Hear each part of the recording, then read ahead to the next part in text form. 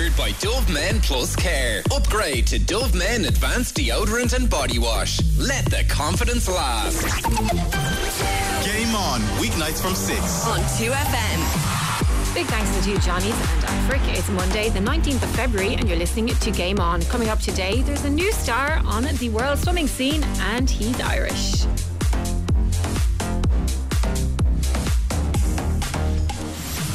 He's already taken the 800 metres. He was fourth in this event at the last World Championships. Boy, he's a big improver. He's a star on the scene now. And Daniel Wiffen is about to win the 1500 metres. A gold medal, his second of the championships. What a swim, what a time. 14:34.07. They're still coming in here for silver and bronze. For silver and bronze is right. In soccer, Stephen Kelly will discuss his old manager Roy Hodgson as he exits Crystal Palace. And Alan Cawley is live in studio for the rest of the news and reviews. Plus in Gaelic football, we've Peter Canavan on pressure for some and progress for others in the Alliance League. If you want to get in touch, you can text us on 51552. We're on X at Game On2FM, or you can WhatsApp us on 087 187 9200. Game on 2FM. Welcome along. Alan Cawley is with us in studio. How are y'all? Marie, I am great. How are you? Ruby, I am great. Why are you great, exactly? I'm just in good form. The bright evenings are coming back in. The League of Ireland is back. It's been a good weekend. I'm a happy boy. That's the main reasons, Ruby. Yeah, daylight does that. I know what you mean, Al. I get that same feeling myself. Marie, you're just not quite as happy looking there. Please tell us you are. Well, look, I'll get on the bandwagon of happiness for the next hour, okay? I'm up for it. It was a good weekend, though, so... Yeah, well, every weekend is a good weekend, but yeah, some are probably slightly better than others, and I suppose because we love sport, we tend to think every weekend is a great weekend because there's always great sport. Yeah, but it helps, though, when you can actually go outside and go to matches and that things haven't been rained off. Oh yeah, well, that's a whole other show.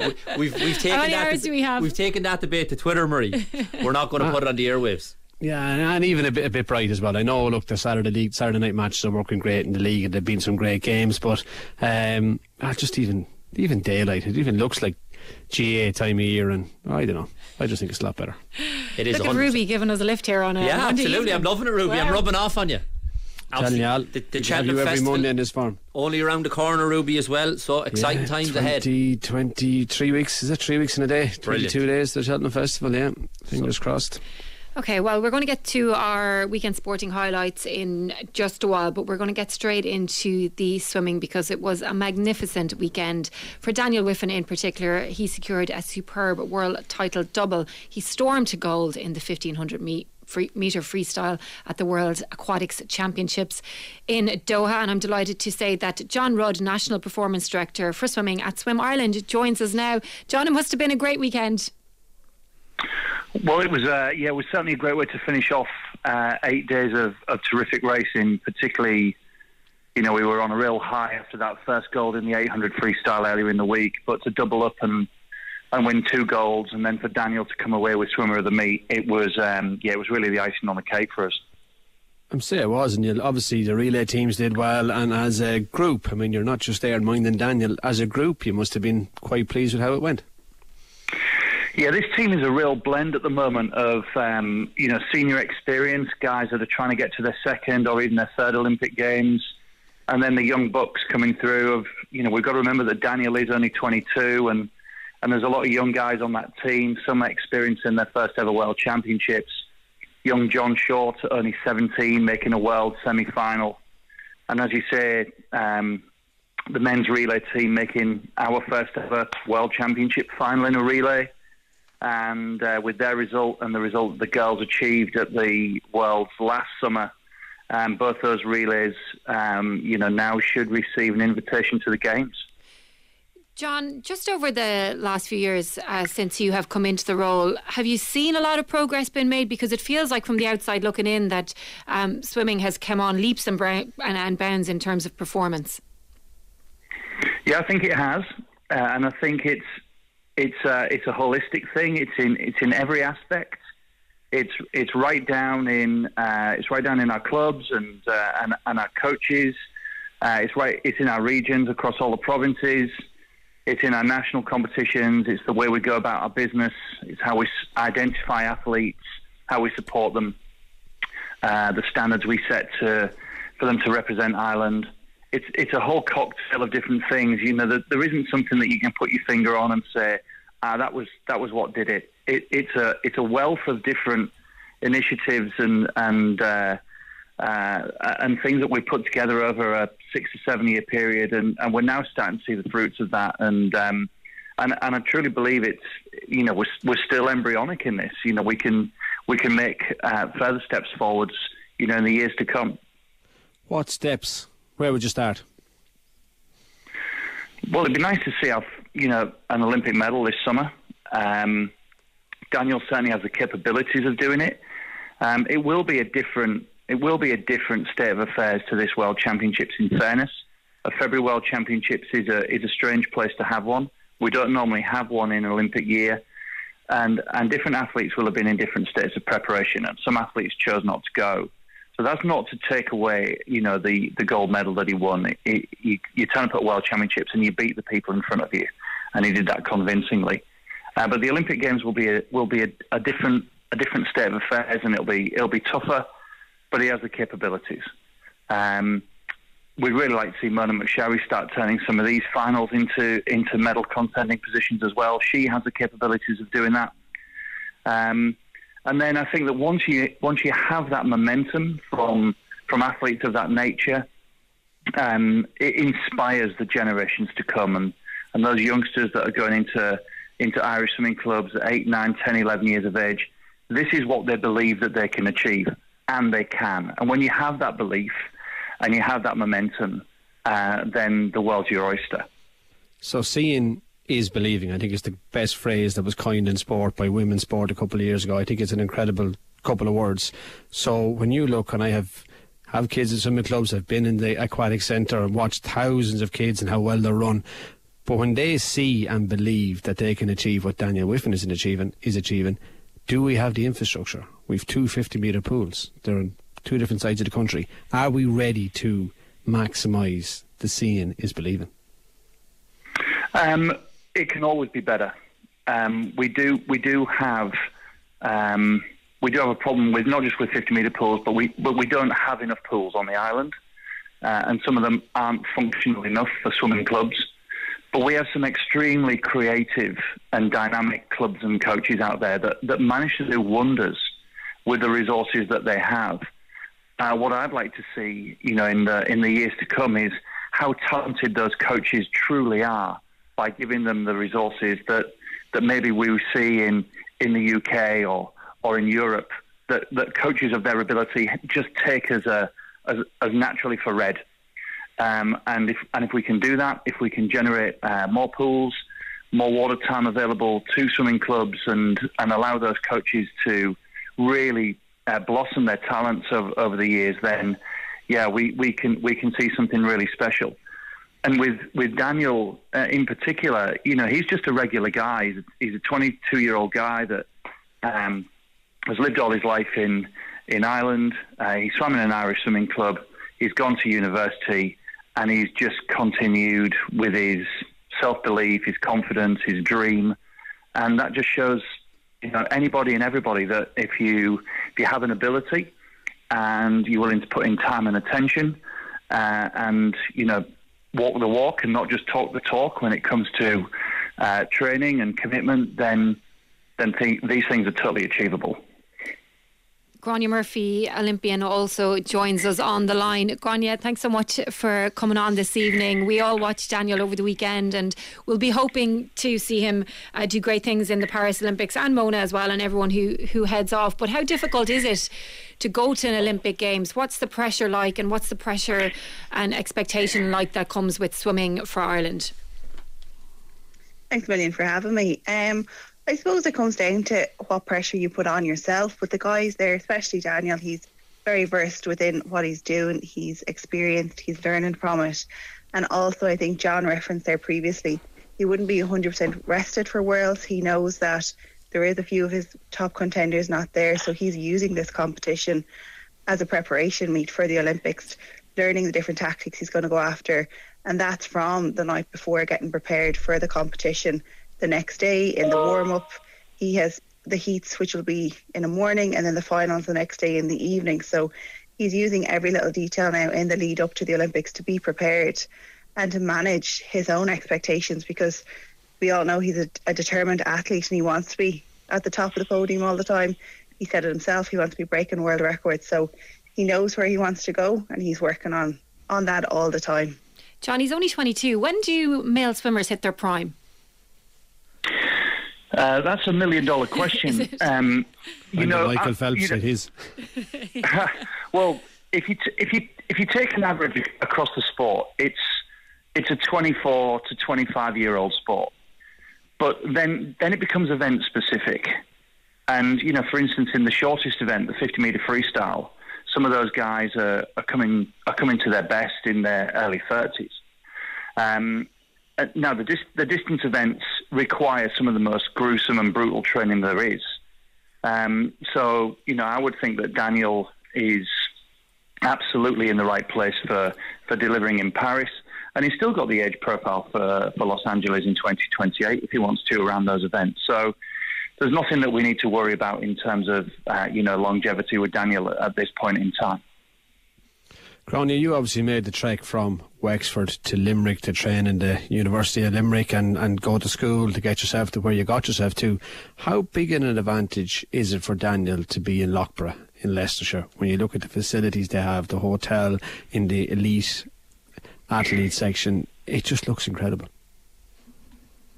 It does, and I suppose Daniel is always on social media. He puts up the good sides, but I think what's most important is finding a programme that suits the athlete, and that is, it's down to the coach-athlete relationship and everything that kind of surrounds it, from strength and conditioning, psychology, and then also the facilities are really, really important.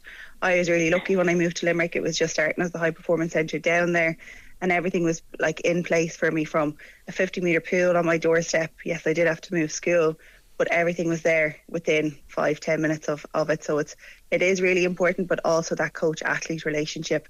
If you're going to work with somebody, it's like going to work. You're going to 30, 40 hours a week, you're doing it when you're training. So you need to make sure that relationship is really, really strong. I remember going down to visit you, actually, Gráinne, in Limerick in the house. You probably won't remember this because you're really young, to do an interview, and just seeing all the swimming togs inside the door when I went in, and you and your mum, and you just moved house. It's an amazing sacrifice that you made. But is that what it takes really to get to that top level? I think it is. I think you have to put yourself in the correct position, and making sure that you've no stone unturned, and that's exactly what I did. Whether it's a 50-metre pool, it's for strength and conditioning, whatever it is that you need. We are lucky that we have 3 performance centres in Ireland at the minute. Between Limerick is still going, which obviously I'm very thrilled to see. Then you've got Dublin, and then you've got Bangor. So within the 3 on the island of Ireland, if there isn't one there, then athletes are looking elsewhere. But there is the opportunity and the facilities. I know John said that we can always get better, but it ultimately comes down to putting yourself in the best position to achieve the goals you want to achieve. And John, finding people that are willing to do the training that these athletes do, I mean, when you look at the hours, it is phenomenal. When you look through the youth in this country, do you see people with that attitude, that walk the walk that you're talking about? Yeah, there's hundreds, if not thousands of them. We see them every day in Irish swimming clubs. They get in up at 4 or 4:30 in the morning to go training before school. They're trying to, make sure that they keep on top of their schoolwork and hand their homework in on time, and revise for exams, and then they're back in the pool again in the afternoon, and sometimes not until the evening, because that's when their training is. And they put their social life on hold and their life in other sports, on the back burner a little bit, and maybe spend a little bit less time with friends and family as they'd like to, but it's because they have a dream. And in this sport, it does require time at task. There are a number of hours in every week that, they've got to commit, but it's why when you see someone like Daniel, who has to put in the ultimate amount of hours and meters ploughing up and down a swimming pool to swim the 800 and the 1500 freestyle, the 2 longest events in the pool on the Olympic programme, they see the fruits of of what can happen when someone does make that commitment. And there's hundreds, if not thousands, of young kids that are doing that on a daily basis. They'll be in the pools now. Trying to be Daniel Wiffen. And it's our job to do all that we can to support them in the hope that they can reach those dreams. I just hope there's government officials listening that are going to build more pools, because the hours they have to swim, at times they have to swim, is absolutely crazy, Marie.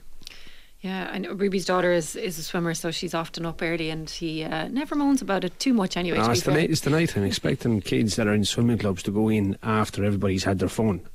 We're trying to make athletes in this country. John, I hope you get your way. I hope you get more pools on this island.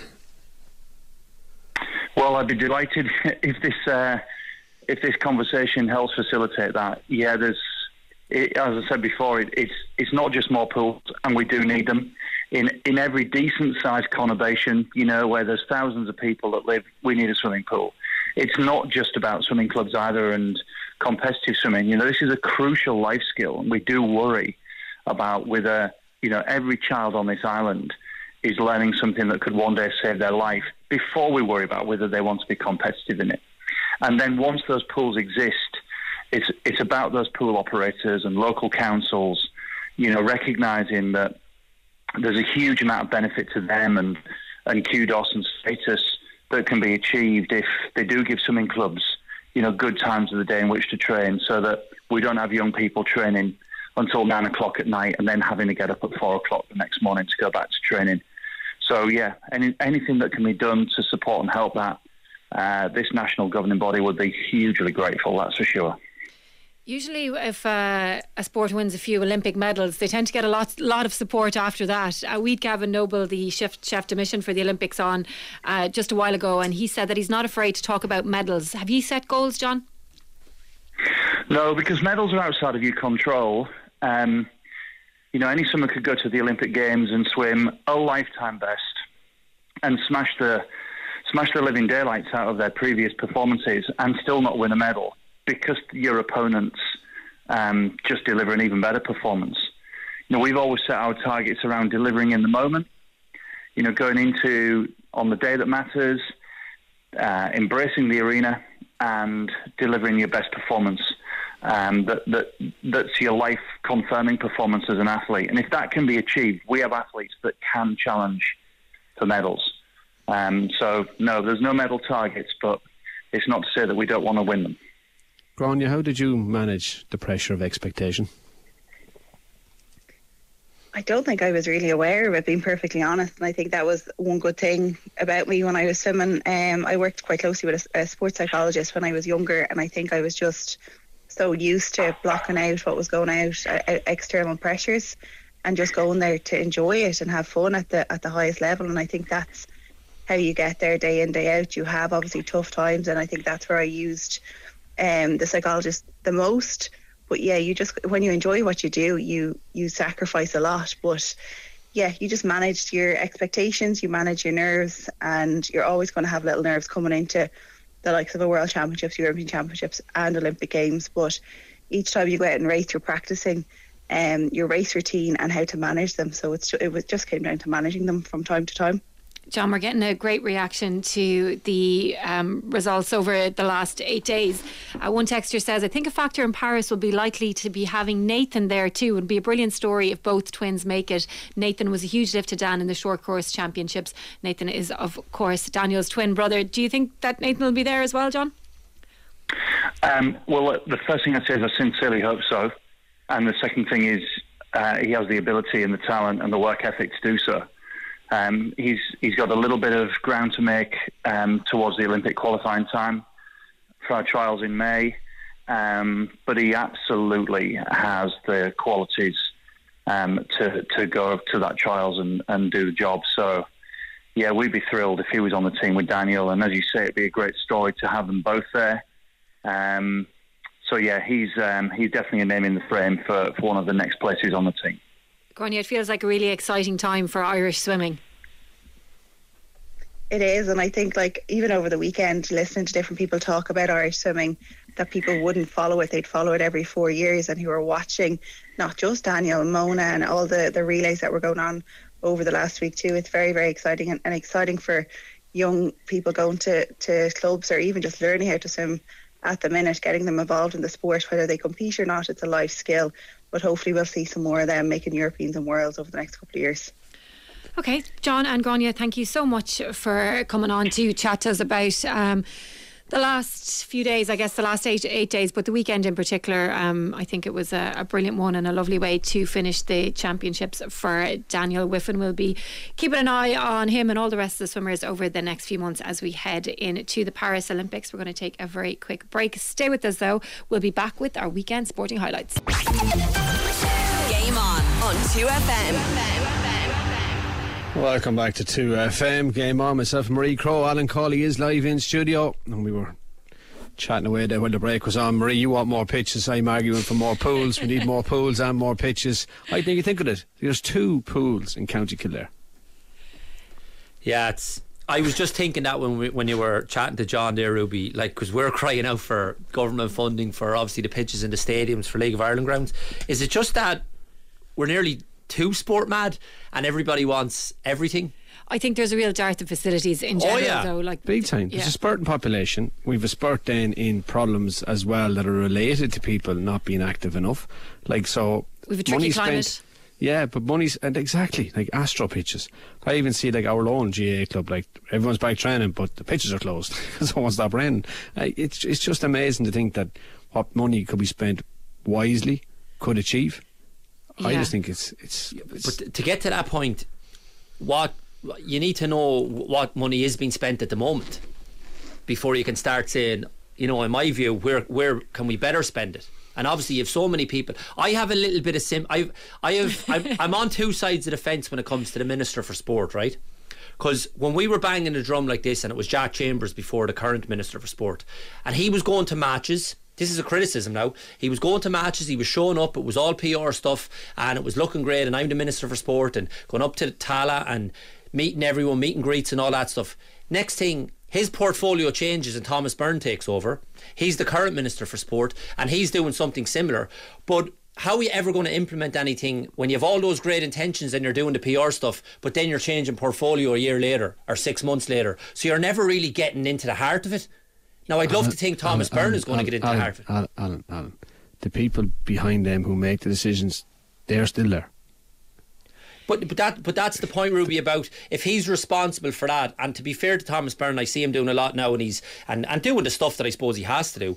But I have a little bit of sympathy for him then when there was recent applications for funding around the football and clubs, and I could only imagine the amount of applications that are going in. And if you're trying to divvy that out, how hard is that job?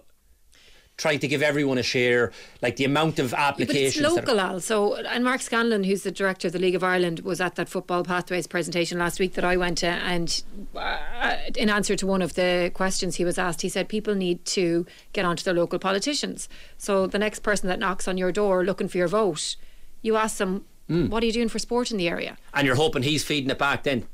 And if you keep putting pressure on your local politicians, then eventually it'll get up. Yeah, and I'm with you. Just look at it. I just think when you look at it, like, and you look at where people end up then because they're not doing enough activity, and the health implications that come with that, and the mental health implications, all of that stuff. And I think sometimes prevention is easier than the cure. Build the pitches, put in the facilities. People form the good habits. Exactly. From when you're young. And I'm with you 100%. I'm banging this drum for years, but where I have the slight bit of sympathy is, it's hard as well, I'd say, to divvy it out.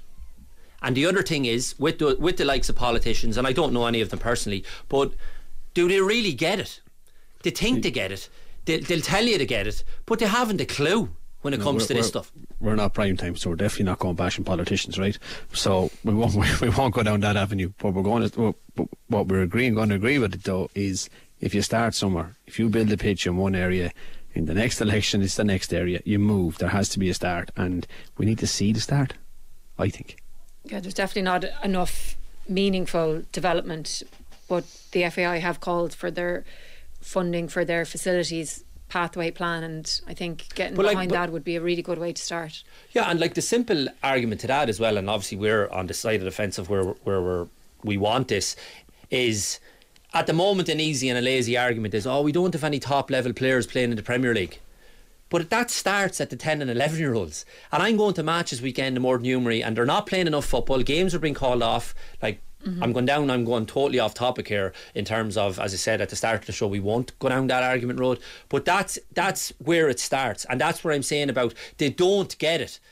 The Ireland women's team or whatever, they'll be there for the photo shoots, they'll be there for the senior team for the photo shoots, but they don't care that all the matches were called off this weekend. That's what I'm saying, they don't get it. And there you have it, in a nutshell. Sorry, Game and on, we'll be back. Game on is sick of it. I was in great form at 6:01. I knew I'd drag you down to my level. I was really frustrated this weekend though, Alan, because we had 4 matches called off on Saturday, which meant that the kids had nothing to do. And they're sitting in because they're usually used to going out to wherever they have to go to, but everything was cancelled. And this was North Dublin, South Dublin. In the good old days, your kids would be playing rugby this time of year and they could have played away. They played Sunday rugby. Now Saturday. And another thing, and on top of that, when the games are on, the standard of pitches, because the council's not cutting grass and leaving, it's embarrassing what's going on. We're not happy. No. We're time for another break and we want to move on to GA. Game on 2FM. Now, welcome back. We are going to turn our attention to Gaelic football. I'm delighted to say that Peter Canavan joins us now on the line. Peter, how are things? Yes, Marie, all's good. You watched a lot of Gaelic football over the weekend. Did you have a highlight from it? Highlight? It definitely wasn't in Healy Park yesterday, put it like that. That's where I was. When I went home, I suppose the highlight of the weekend, I was down in Tralee and I was really looking forward to the Kerry Mayo game. I thought it was a slow burner, slowly get going, but anytime you get a chance to watch and view David Clifford, you shouldn't miss it. And the highlight of the game was his the final kick of the game when the game was in the melting pot. Kerry playing against a slight breeze. You had a brave idea, they're going to try and work at the Clifford here, but you'd have thought there's no way Mayo's going to allow that to happen. But they give him a glimpse of the goals from 35-40 yards out, and with his left foot he pinged it. So if I was to pick a highlight of the weekend, it would have to be that score. Yeah, I'd say there'll be a few people in agreement with you as well. And Peter, what is it about him? Like, I've seen him on TV, very rarely seen him in person. Like, what is it about what he does that's so captivating? Well, first of all, it's his level of consistency. You have to admire, yes, there's genius to him, but you often see in different codes the genius having an off day, and for him and for what many people perceived was his off day was his misses in the All-Ireland final last year. But virtually every ball that was kicked in against a very good man marker, Clifford was still able to win it. He still had a massive influence in the game in terms that if he had kicked one or two, and a number of them was narrowly wide on a very difficult day for in terms of scoring conditions, he still played to a high level. And if he had kicked one or two of those points in Kerry win, he was still a contender for man of the match because he helped to set up the goal as well. So I would say his levels of consistency, be it with club or with county, are remarkable. And every time he goes out, Murray, he performs to a very high standard. And we're now at the stage towards the end of the game. Myself and Paul Flynn were asked to select man of the match, and with 10 minutes to go, Paddy Clifford was in the running, and Ryan O'Donoghue very much to the fore for Mayo, and David wasn't really in it, despite the fact he had scored at that stage 4 very good scores from play. But we've become accustomed to it, and if that had been any other player that played inside for Kerry or any other county and kicked those scores, you would have been talking, you would have been raving about it. But such is the high standards that he has reached, and he consistently delivers, that maybe we're starting to take him for granted. But I can tell you, any team that plays against Kerry will certainly not take him for granted, because he continues to shine. Peter, I've never watched him live, but on television he never looks to be under pressure. Does he look that way live? Well, first of all, go and watch him live. Ruby's the first thing you need to do. I will, but you Kildare usually don't get to play Kerry, so they're usually well out before Kerry appear. They're not going to get playing them for a while either. Doesn't look that way. Oh no, I'll disagree with you now. Just have a couple of soft games coming. Don't worry, I'm with Glenn Ryan, man. Right, forever the optimist. Look, he's all good players have that knack whereby you think they've got time on the ball, but for such a big man, he's very agile, and it's one thing kicking high ball into him, but whenever there's awkward ball coming into him, and I mean ball coming in hard at his ankles, he's still able to get, his agility is something else. He's able to get down, roll over, and his hands, obviously, is very good. And then when it comes to a defender, again, because he's fast feet and he's got a good sidestep, he can go either way. He can kick off left or right. And when defenders do get tight on him, and it happened twice at the weekend where Rory Brickenden was on him and did a decent job on him by any defender standards, Clifford was able to literally push him out of his road or shrug him out of his road. Such as the physical strength that he possesses as well. So hence defenders sometimes, tries to sit back a yard or two and hoping that he's going to get some assistance from his other defenders. But he's just, he's just something else to watch. Yeah, the kicking's amazing, but I have to bring up your own two young fellas and the Sigerson final during the week as well, Dara and Rory, and just the fact that we're sitting at home watching it, and it's the kicking, it's the skills, it's almost like we've moved away from it, and when we see it, then we get so taken by it because we're not seeing those skills as much as we used to. Peter, would you feel like that? Absolutely, you're 100% right, and that's the nature of our game at the minute, whereby so many teams are flooding, players back in, and fans and supporters become frustrated, and you hear them shouting in the stands, kick it in. But if you kick the ball in and the opposite, you're kicking it straight to one or two sweepers, then you look foolish, and coaches are saying, why did you do that? Such terrible decision making. So inevitably you have more hand passing, you have more teams having to play a running game, because teams are getting bodies back. But when you do have two teams that do go at it and do believe they've got the firepower to win it, then that can lead itself to an open game. It can lead itself to more kicking and better scores, and that's exactly what you had in the Sigerson final. And the performance of Dara Craig, to be on the losing team, his performance was breathtaking last Wednesday night. David Garden alongside him was very good, so that shouldn't be overshadowed. But my final point on the Sigerson, it's just a shame that the powers that be don't give it a better place in the fixtures calendar to play it on a Wednesday night and in the middle of the National League, when those games now, the National League games now, have more importance than ever before, because it determines who plays in the Sam Maguire and who doesn't. So managers are under severe pressure. Players themselves are under severe pressure to play and to train with their county team. So, I've said it for a while now. I just hope that they give the Sigerson and the Fitzgibbon the time and the place it deserves, and before Christmas, and to give as many players as possible the opportunity to play in those two brilliant competitions. So what would you make of Colin O'Rourke's suggestion then of playing the provincial championships first, leaving the league? So the provincial championships are going along with the Sigerson and the Fitzgibbon, and then leave the league run into the All-Ireland series? I would like to see that trialled. I think that there's merit in that, Ruby, because for the reason that I said earlier, the league and the championship are now connected like never before. So it seems strange that you play for your place in the championship and then you have a break for a different competition as such, and then you're back in playing championship again. So there would be merit in trying that, and I think it should be trialled. But in the short term, I still don't think there's nothing to stop or prevent the Sigerson and the Fitzgibbon be played in December. And I know some people will say you're running into club, but for the clubs that make it through to the All-Ireland final stages, you're talking about a small number of players in comparison to inter-county players.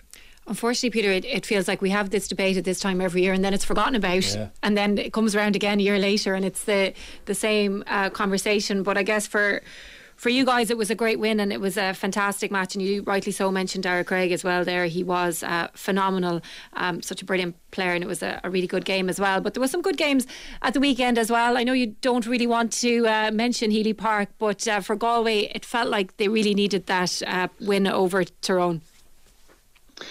Well, it looked that way, Marie, on the field of play, and I think Brian Dooher referenced that after it as well, that Galway wanted it more.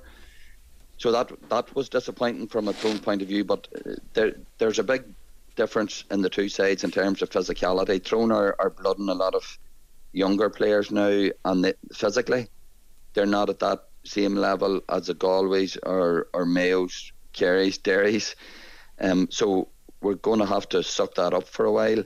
There doesn't appear to be the same structure and pattern of play. It's hard to determine what the pattern of play is moving forward when we have the ball. We've been very laboured at times, and that comes with blooding a lot of younger players and playing a lot of players for the first time. Ideally, the ideal setup, and maybe Derry's doing that, whereby they're bringing one or two young players into a very settled setup, and it's easier for them to shine and to try and fit in, and it's very obvious that there's a big gap there at the minute. What about Derry then? 3 rounds in, they've beaten Tyrone, Kerry and pretty much hammered Monaghan at the weekend. Can they sustain that form for the season?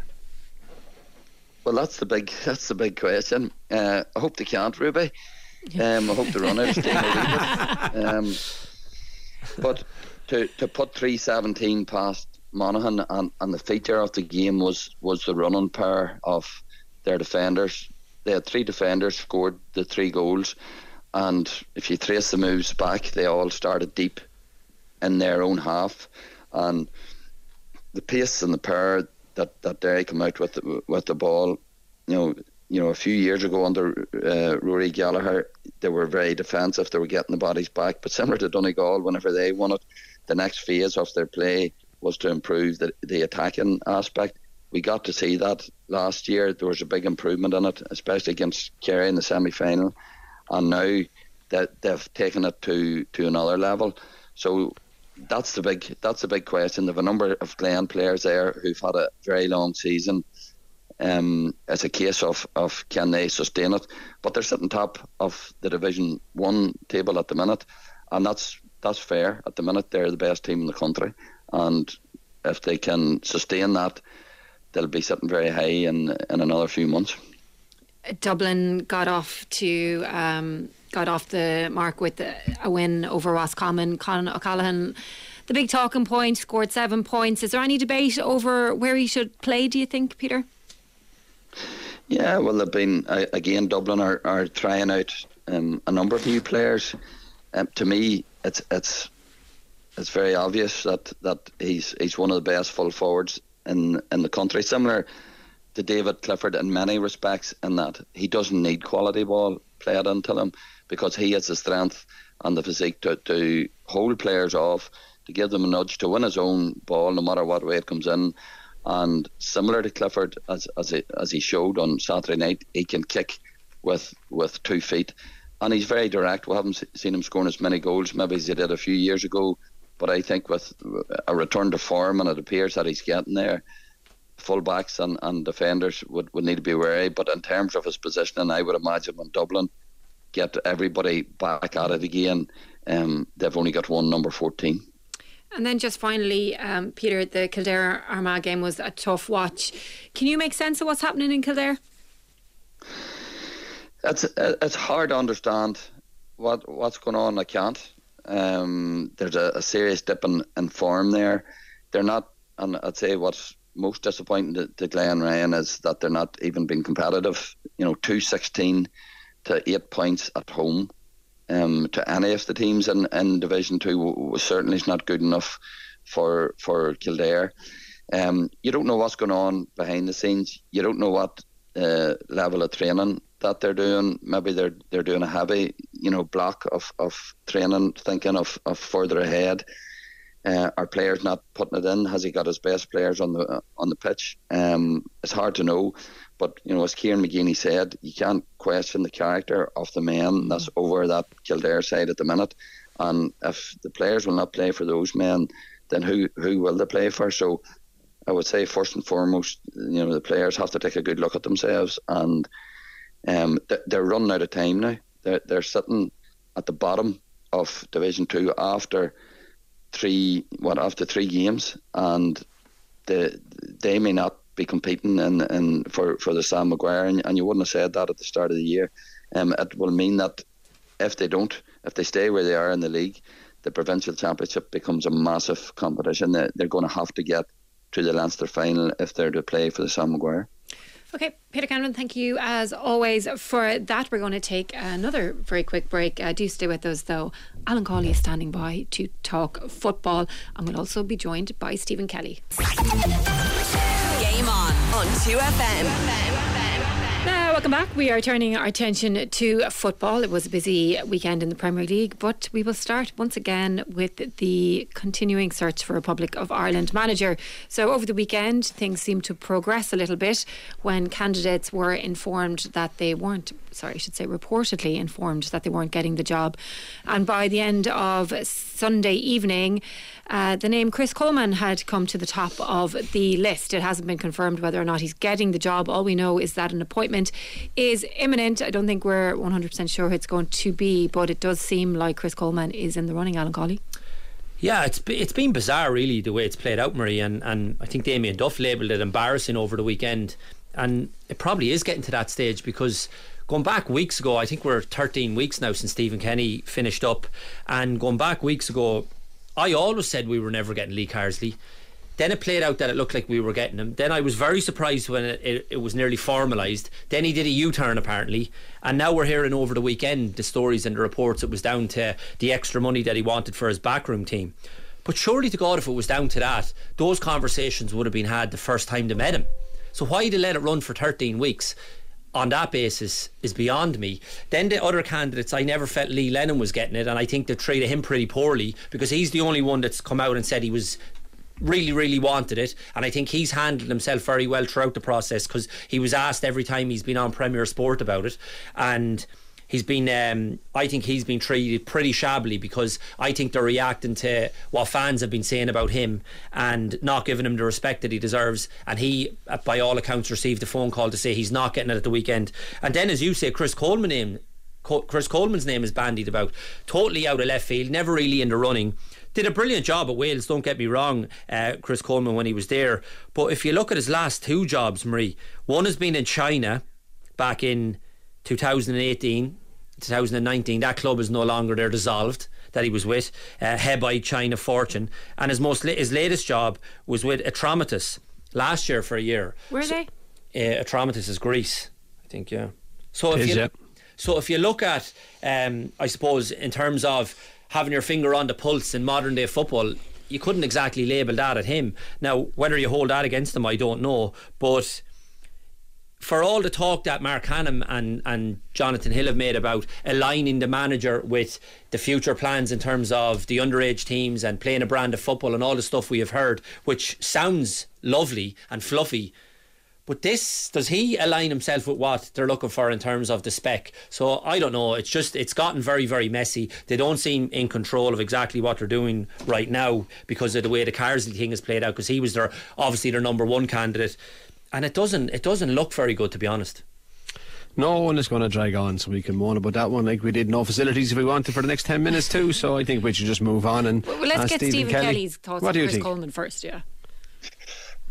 Coleman, he's completely come out left field. Like I hadn't heard that at all, and all of a sudden he looks like he's the favourite to get the job. So, and as Alan has put it, he's gone through his whole repertoire of jobs, and apart from managing Wales, I know he was highly thought of by the Fulham lads. Kit Simons was still involved with Fulham when I was there, and he was his background staff for Wales. But we used to joke and call them Bales because it was literally Gareth Bale. He was like, no offence to the other players in the team, but we were kind of competing at them on the national level, and I was playing with a few of the Welsh lads, so we used to call them Bales. But he was such a superstar for him. Not that Coleman didn't do a good job to get to semi-finals, but you wouldn't have seen him coming in, and Alan said about Neil Lennon. they've been stringing him along because he wasn't going to get the job. If they were going to give him the job after the first interview, they would have given it to him. And that was so long ago. They were just holding him along before they got someone in that they felt was a better option, which they were hoping was going to be Lee Carsey. And as Alan said as well, which I back, I did not think he was taking the job from the get-go. So it just seems a bit shambolic, to be honest. But listen, we'll see what happens. And it kind of shows what level we're at and who was willing to actually take the job. It reeks of desperation. So we're going to move on. What about poor old Roy Hodgson? Yeah, I know. I've seen the comments from Danny Murphy's message and stuff and all, and hopefully he's going to be okay. Clapson is getting to that age in his career. And the thing is with Roy is so hands-on. Like, he is on the field every single day. He is dictating every single kick of the ball. He even starts the sessions by playing it in, and I'm sure he's still at that now. So, he's very much wants to be full tilt to him, and I don't think he's ever let up. And for a man of his age, that's not going to be easy. And considering the way things been going at Palace and the unrest with the fans, it was going to be probably take its toll on him. So yeah, wish him the best and all gaffer. And he was, honestly, he's one of the best I've ever worked with. So I'm hoping he gets to recover as well and gets back soon. With a bit of luck, he will. Al, so where do we start? City and Chelsea. Yeah, great game, Ruby. What happened, Haaland? He's allowed to play football. He's allowed an off day. I had to laugh. I think I'm not sure who was interviewing Pep and asked him about, obviously, and Pep's not the best, I know the Drew, but he's not the best loser or in interviews after the match when things haven't gone well. And it's painful. He's hard work, and the poor interviewer got shut down because he was basically saying I respect him for that. He was basically saying, well, he had 9 shots. Yeah, if he has 9 shots next week, he'll score 3. So he was delighted. He spun it completely around on the fact that he had 9 shots, and he was delighted with that. But he just had an off day, Ruby. That can happen even to the best, I'm sure. Did you ever have an off day? Oh, Al, I could write a book on off days. Yeah, and I'm sure you were lovely to the interviewers afterwards as well. So it was perfect, so I was. Yeah, it was just an off day, but a brilliant game. I thought Chelsea played great and deserve a lot of credit, and it just goes to show, I suppose, the potential that's there and what Pochettino is trying to develop with that group and that squad of players. The one thing, I suppose, that's been missing all season, and it's the part that they have to improve on, and hopefully over time they will get there. It's just being consistent and putting in performances like that, because they showed on Saturday just how good they can be with that group of players. Finally, they're getting a bit of a settled team as well, which I think helps, particularly the midfield three, Caicedo, Fernandes and Gallagher. Nicholas Jackson, actually, I thought played really well. I know he missed a couple of chances as well, but he played really well. So I think Chelsea deserve a lot of credit out of it, and it makes for such a brilliant title race now with the three of them, and hopefully the three of them, obviously Liverpool winning, Arsenal winning well, Arsenal are right back on track. I think it's going to be a brilliant few weeks for us, looking forward to the end of the season. Yeah, it hopefully will. And Stephen, Allen is looking for consistency from Chelsea. Is Eric Ten Hag just looking for consistency for maybe 90 minutes? Yeah, he is. But listen, they got over the line again. You know, they're so capable of being better than what they are, but they're getting the wins now. Ten Hag is in a position where you know he's fighting for everything, because his job is under scrutiny more so than it's ever been with the new takeover. So, but there's players coming to the forefront, and I think maybe Haaland is stealing some of the Haaland's goal poaching from the last few months. He's getting hit in good form. He's only young. He's only 20 years of age, 21 years of age, and he is a very good prospect that ticks so many boxes. I mean, you get those players firing in around them as well. They could be very good, but it's gonna be great. Top 4 push is gonna be great where United come back into it as well, so it's gonna make it really interesting. Yeah, well, what happened to Spurs though, Stephen? Oh, don't talk to me about Spurs. Oh, you know what the thing is, the only thing about Tottenham is you're like, they did well to stay in it, and then you're thinking, right, Son is back from the Asia Cup, Maddison is back fit, Van de Ven, Romero, all these guys have come back fit, we should be flying, and then 2 last games has not been great at all, and then they lose to Wolves at home. So yeah, it's been really disappointing. The winning goal, sorry Stephen, Emerson Royale, it's so poor, and they conceded from their own corner. Like, you're talking about detail, no. Ruby, and Basuma lose it on the edge of the box. Neto is absolutely brilliant, and he won't be at Wolves next year, runs 70 yards, but to allow him back in on his left foot, Emerson Royale, when he's going towards the touchline, so poor. It's also, it's not even like it's 3v1. Tottenham had 5 players back. No one picks up the man he pulls it back to in the box. Like it's 5v3 in Tottenham's favour. It was ridiculously bad, but it was like kids all been sucked towards the man in the ball. It was actually kind of embarrassing. Arsenal obviously trumped Burnley. Liverpool beat Brentford. But what about tonight, lads? Everton and Palace. Alan Cawley, 8 o'clock. Yeah, heading home to watch it, Ruby. Looking forward to it. Obviously, the news of Roy Hodgson now, will that galvanise the players? I'm not so sure, because they've been on a poor enough run, and they lost a last minute goal to Chelsea last week, which didn't help. And Everton fighting for their lives as well. They haven't got news yet, I don't think, of the appeal, so they're looking to narrow the points down. But tonight's massive. I think it's bigger for Everton, particularly at home. I think they have to get a victory. They probably do. And we're just about running out of time, guys. Thanks very much for joining us this evening. Stephen Kelly, you can go and cheers, lick your wounds over Spurs getting beat. Alan, this is entertaining as always. Hope you leave the show as good a form as you came in. I'm still in great form, Ruby, always. Marie, thank you. I think Better Silva's up next.